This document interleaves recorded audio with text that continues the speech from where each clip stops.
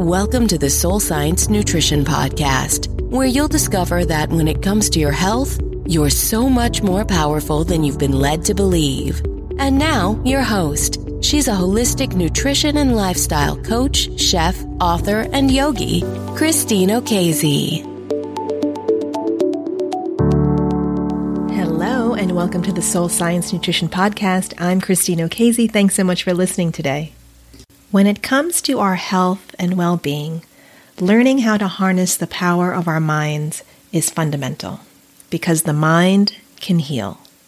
It does so through the phenomena known as psychoneuroimmunology, a relatively new field that lends solid research to our understanding of the mind-body connection. The basic principle of psychoneuroimmunology is that our thoughts trigger physiological responses in our body. Thus, at the center of this mind-power healing process is our capacity for emotional regulation and our ability to direct our mental focus. That is because where attention goes, our life force energy, or our prana, flows. Our sixth chakra, aka our third eye, is an empowering way to understand this unique confluence of physical, psychological, and spiritual processes. You might say that the mind begins in the sixth chakra. It's located at the brow point where the root of your nose meets your skull bone. The third eye is the single most important link between mind and body because it encompasses the brain and governs the pituitary gland, which is the master gland of the endocrine system. Known in Sanskrit as the Ajna chakra, it is the command chakra. Ajna actually means to command, and you'll see why in a moment. The pituitary translates thoughts and emotions in the brain into the chemicals that control mood and metabolism. When the sixth chakra is balanced, the pituitary gland secretes what the ancients used to call amrit, or nectar, which today we now know are hormones, or what pioneer in psychoneuroimmunology Candace Pert called, in her groundbreaking research, the molecules of emotion. These secretions literally talk to all the other endocrine glands and organs about what the brain wants the body to do. And among the most important of these glands are our adrenal glands, which trigger the fight or flight response in the body, the thymus gland, which coordinates immunity, our thyroid, which governs metabolism, and the gonads, which control sexual function, and of course there's the pineal gland, which helps regulate sleep and circadian rhythm. Can you see how the effects of the pituitary gland occur throughout the entire body? And when the sixth chakra, the focal point, by the way, of the most powerful ethereal energy in the body-mind system, is out of balance or low, well, this integral mind-body link is severely compromised. Now, we call it the third eye because of its association to the quality of our intuition. However, in this regard, it's not necessarily about the mystical, extrasensory abilities as much as it's about the mind and body functioning as a single harmonious unit. Because when our third eye is blocked, important communication between the body and the brain gets compromised, thus hampering our ability to make wise, intuitive decisions.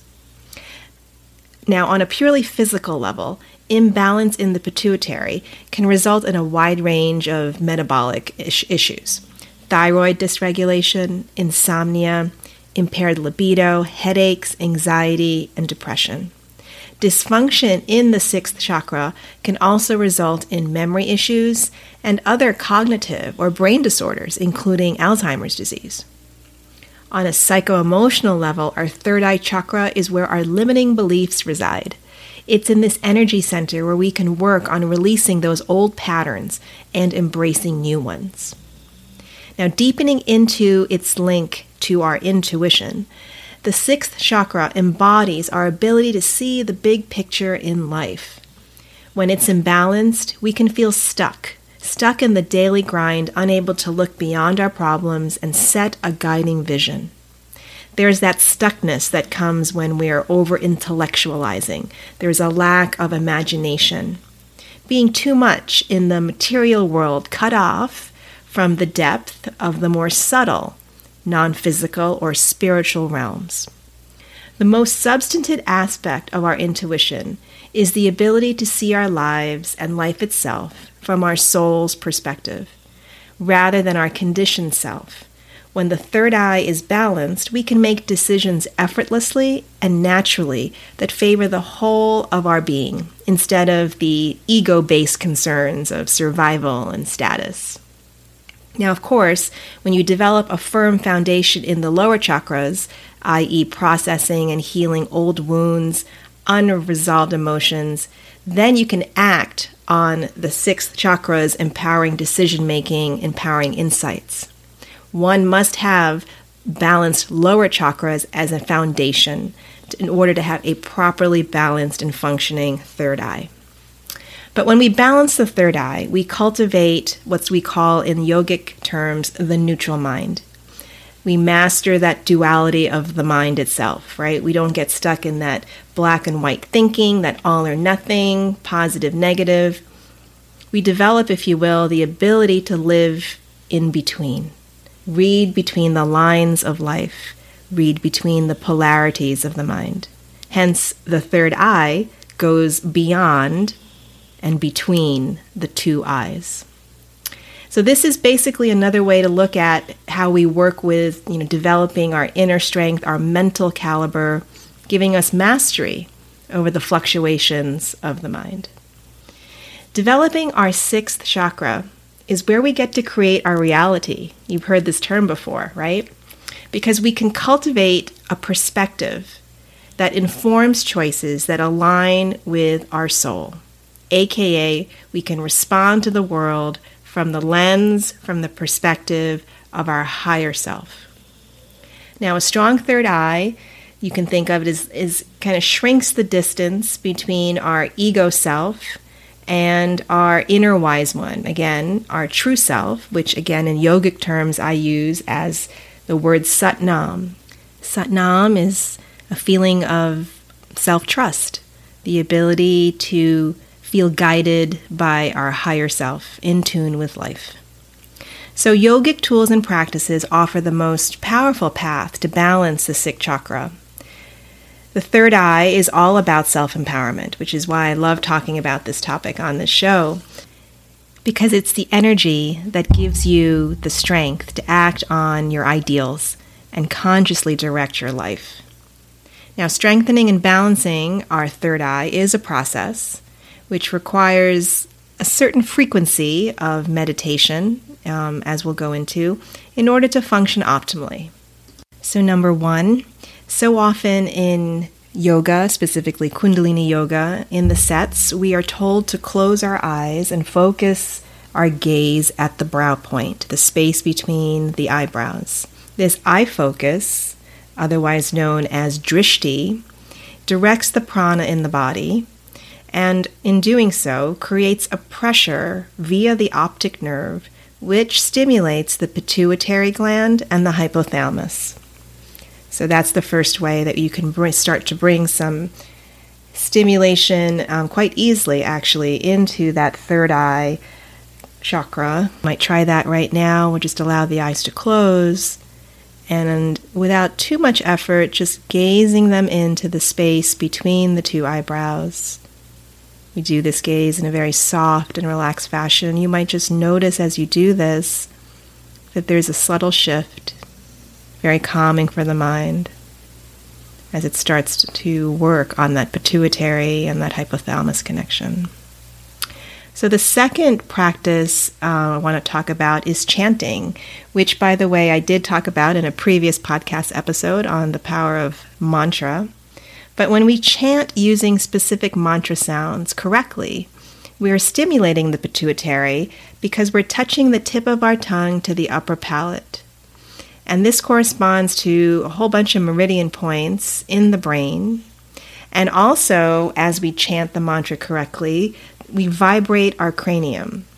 In fact, again, in the Kundalini Yoga tradition, there are many mantras, but specifically, Waheguru, that's the mantra of the pituitary. It is actually known as the mantra of the third eye.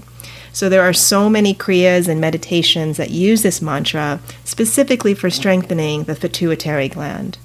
All of them are designed to really balance the nervous system, of course, expand our intuitive sense. But bottom line, the effects are making our mind clear and decisive. So many meditations in Kundalini Yoga have been studied in the literature for their effects on the brain, specifically on their cognitive and memory function. When it comes to the most powerful one, I think, or the most well-known one, it's Kirtan Kriya, also known as the Satanama mantra meditation, where each time you chant a syllable, sa, ta, na, ma, you touch the fingers in sequence to your thumb. This meditation has been scientifically recognized as a powerful tool for preventing and stopping Alzheimer's disease, increasing all aspects of perception, thinking, reasoning, and remembering, and of course, reducing stress levels while improving short-term memory. The next practice, again, has to do with the breath, right? So the breath really is that connection between the mind and the body, allowing us to hack our nervous system in a very systematic and powerful way. Specifically, 2 breaths or 2 breathing exercises work on the hypothalamus and the pituitary connection, and that's the whistle breath. So you might try to just pucker the lips in almost like you were going to drink through a straw or you were going to whistle. Pucker the lips and breathe through the mouth with a whistle. Both the exhale and the inhale will make a whistle sound. And of course, doing this whistle breath meditation, we'd want to close our eyes and once again gaze into that third eye space, the space between our eyebrows. And we can continue that. You might try that for 1 to 3 minutes and just notice the centering and the calming effect that it can have right away on the body and on your mind. And of course, there's alternate nostril breathing, which I know I've talked about in previous podcasts. Alternate nostril breathing, where we're breathing systematically, switching back and forth from the left and the right nostril, is a great way to connect to our third eye because we're balancing the brain and once again bringing balance and calm to the nervous system. When it comes to postures in yoga, specifically Kundalini Yoga, in Kundalini Yoga we do a lot of exercise that increase blood flow to the head. There's some bowing and resting the forehead on the floor. All of these are very powerful ways to stimulate and activate the third eye chakra, working with the pituitary gland.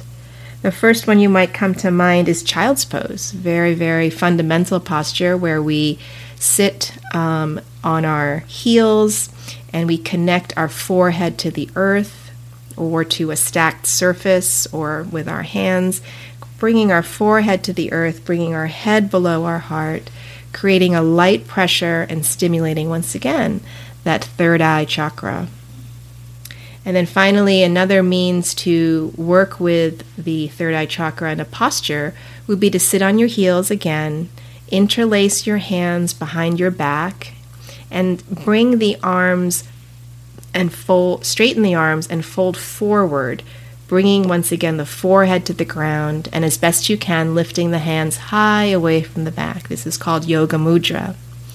And of course, as we rest the forehead gently on the ground, we close the eyes, we bring our gentle eye gaze into that third eye space, gently rolling those eyes up and upward, and we breathe long and slow and deep. Again, very calming and balancing for the third eye chakra. So working with our mental energy, which is essentially what we're doing in these meditative practices, opens up our 6th chakra, our third eye, very transformational work. Activating our third eye, it's basically we're stimulating our brain to adapt to change, to find the inner clarity that we really need to navigate life more intelligently, to feel greater contentment, and ultimately to make us truly more confident in our ability to do so. It helps our body reconnect with who we really are, the infinite, subtle nature, the more substantive part of ourselves. And as we develop our 6th chakra, our third eye, we develop our ability to trust our intuition. And I know I've talked about that on other podcasts and how vital that really is, how vital a life skill that is when it comes to taking care of ourselves. The consciousness of our third eye, the awareness for our third eye chakra, however you choose to work with it, with all these yogic tools, certainly so many energy healing practices that we've talked about on this show work with all the chakra system, understanding, of course, the chakra is one dynamic, integrated system, not really, not one chakra functions independently of the others, quite the opposite. But, bringing awareness to our third eye is an empowering path. It teaches us or supports us to work with the body, with the brain, as the beautiful instrument that it really is for living, ultimately, a more conscious, authentic life. A beautiful quote that really captures the essence of working with our third eye, working with our sixth chakra, is by Eric Michael Leventhal, and he says, "The closer you come to knowing that you alone create the world of your experience, the more vital it becomes for you to discover just who is doing the creating." So I hope this has been helpful, my friends. And if you like the show, please feel free to leave a rating and review. It really helps me, have the podcast reach more people and grow in the world. And by the way, I am teaching Kundalini yoga and meditation classes weekly now on Saturday mornings. That's 8:30 a.m. Eastern Standard Time. It's live, virtual on Zoom. You can find the link on my website, www.energeticnourishment.com. I'll also include the link to the register for the classes in the show notes for the podcast. And you can also visit me on Instagram at Energetic Nourishment. So once again, thank you so much for listening.